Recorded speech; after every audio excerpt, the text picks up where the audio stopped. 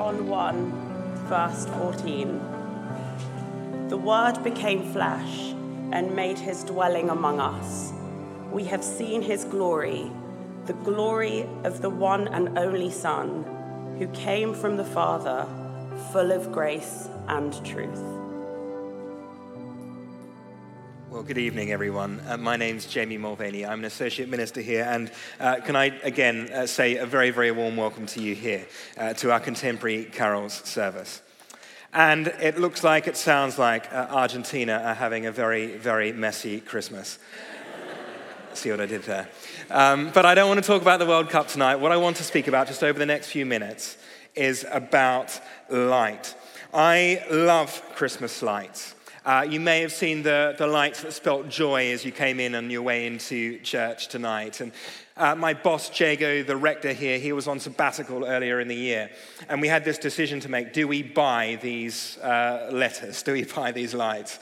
And I said, yeah, let's go for it. Let's make them as big as possible. Actually, the company that made the lights have never made lights as big as the joy letters that you've seen out the front tonight. So I love Christmas lights, and thankfully Jago didn't seem to mind.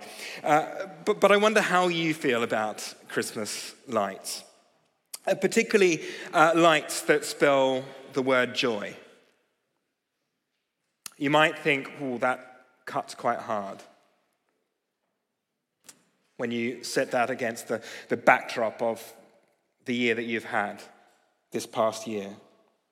Or the sort of somewhat poetic reading that we've had read throughout this service. It just seems a little bit out there. Perhaps you're not feeling light at all. You're feeling heavy. You're feeling weighed down by burdens this year. Perhaps you might say, well, actually, my light has gone out. When Annie sings, the sun will come up tomorrow, I feel like saying, Annie, how can you be so sure? I mean, geopolitically, financially, relationally, the news, the media would have us believe that there are dark days ahead. So how might the light of Christmas, make a difference in your life and my life? The first thing I want to point out is that light gives us life. Light gives us life. I remember being much, much smaller. That's because I was quite a lot younger. And I remember being at a much more traditional carol service than the service that we're at tonight. And by each and every pew, there was a large pole that had a candle on top. And that candle was a light. And I remember knocking over the candle. And someone older and wiser with fighter pilot reflexes managed to grab the candle before it did quite the opposite of the point that I'm trying to make to you tonight. Did the very opposite. And we sing in the carol, light and life to all he brings. How does Jesus give us life? And we know what light does. The sun is the source of all life. And John is saying that there is a light source, a life source behind your life and my life. The band Mumford & Sons, they sing, awake my soul, for you were made to meet your maker. This week I saw someone tweet, you can believe in the virgin birth of Jesus or the virgin birth of the world. Choose your own miracle. God is the source of all life. We heard through him all things were made.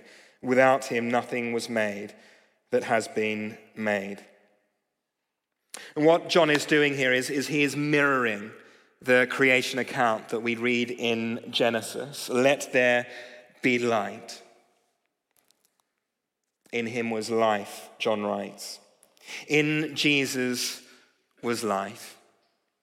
Going around healing people, healing them of their sickness, healing them of their shame, even raising people from the dead. And he himself, after he died, he rose from the grave. In him was life. And in him we find eternal life. John writes, in him was life, and that life was the light of all mankind.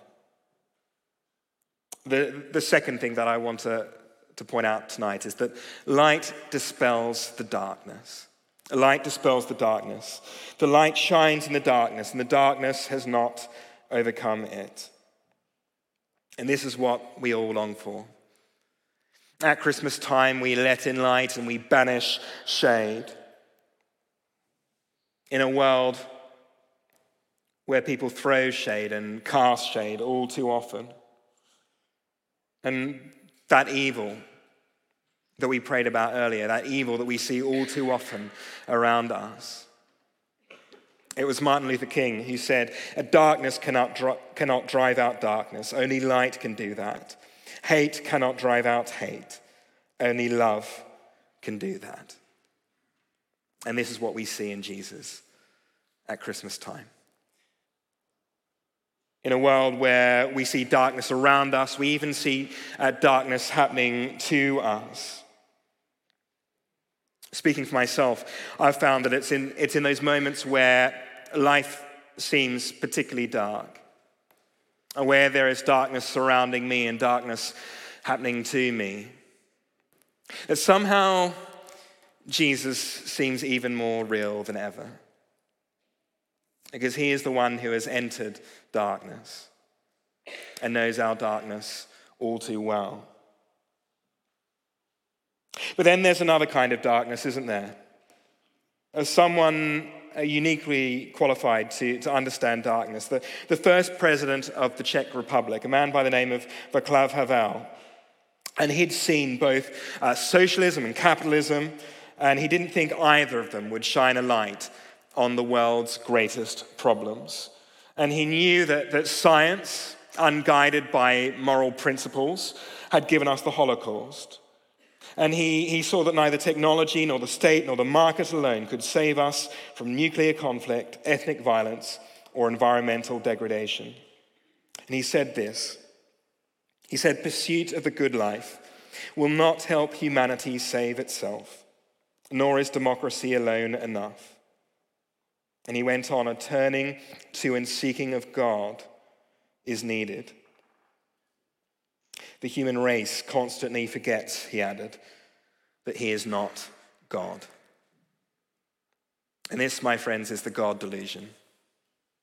Not the delusion that there is a God out there, but the delusion that we are God, that we put ourselves in God's shoes. And that is ultimately at the root of the darkness that is within each and every one of us. And there's darkness within us. There's darkness within us that we pretend is not there, and we don't know what to do with it. And we can often feel quite overwhelmed by it. And at Christmas, we see there's a chance, there's an opportunity to let the light in, to not be overwhelmed by darkness, but to be overwhelmed by love. And what I've found in my life is that a relationship with Jesus is an invitation to let Jesus shine his light into my heart and into my world. And quite often I don't like what Jesus finds there inside my life.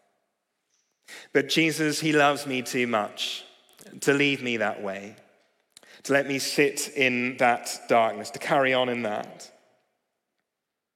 He doesn't want you and me to live in shame, but he wants you and I to bask in the light.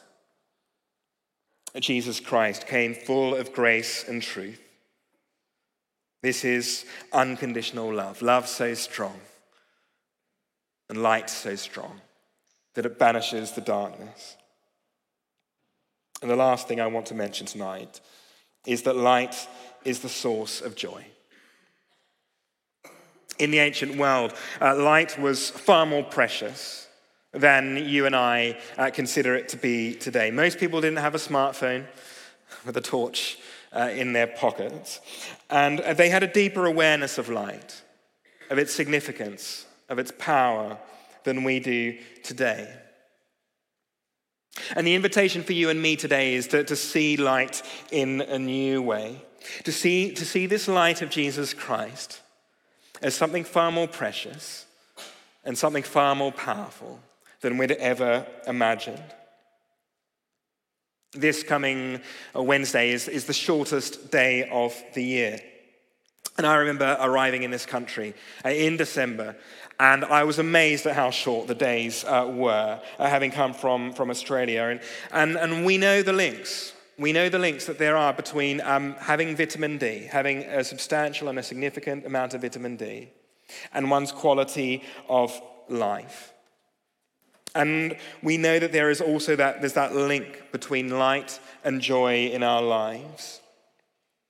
And when we think about our longings, those areas in our lives which are still yet unfulfilled, our cravings, our hunger for joy, even all those good things, those good gifts that we experience at Christmas, these things ultimately find their source in Jesus. If only we could see it.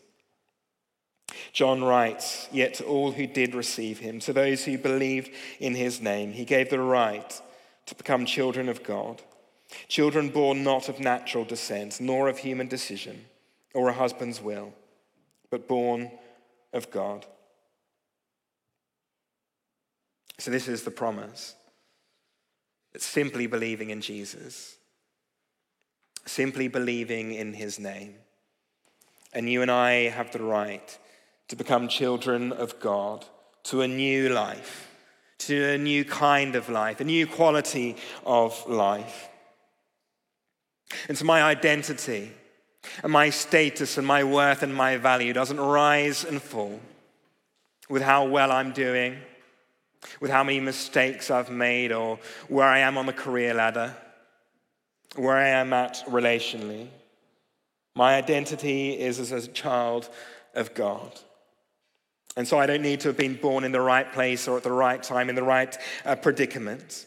You and I, the possibilities for our life are endless. As a child of God, we find purpose and we find meaning to life. That this is what we're here for.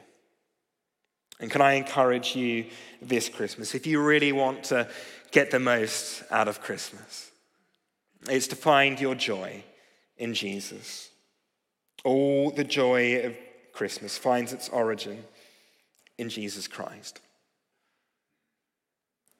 For those of you sat to the front rows here, the eagle-eyed among you may have seen a very faint sight of the northern lights being lit up here in this part of the church here. And the northern lights are it's sort of like God got carried away with Photoshop. The color and the vibrancy is just, the saturation is just so full on. And we do our best at Christmas time, don't we, with LEDs and Christmas lights to just sort of jazz up London in lights, even with those joy lights that you saw on your way in. But in these northern lights, these are all natural. And if you get far away enough from the artificial light and you're in the northern hemisphere, this is what you can see. As I said, I'm from Australia. And this is what you can see in the southern hemisphere. And it's called the Southern Cross. Out of all the 88 constellations in the sky, it's the tiniest constellation of them all. But each of its four main stars have a very bright apparent visual magnitude. So bright, so light that it's clear to see. And there it is. Not shouting at you, but before the beginning of time, God planted this sign in the sky, a light to lighten the Gentiles. And whether you're in the southern hemisphere or the northern hemisphere, the cross is your true north. It sits quietly there, whether or not you and I see it. The Latin name for this constellation is called the Crux, which is Latin for cross. And that's the crux of the matter. That's what Christmas is really all about, is that John tells us that Jesus, he came from the cosmos to the cradle and eventually to the cross. And ultimately, it's It's not the sky that you and I look to, but we see the Word made flesh. Holman Hunt painted this picture of Christ, the light of the world, he called it. And it hangs in St. Paul's Cathedral. And Jesus came as a person. He came as a baby. He grew up. And we see there that he is knocking on the door.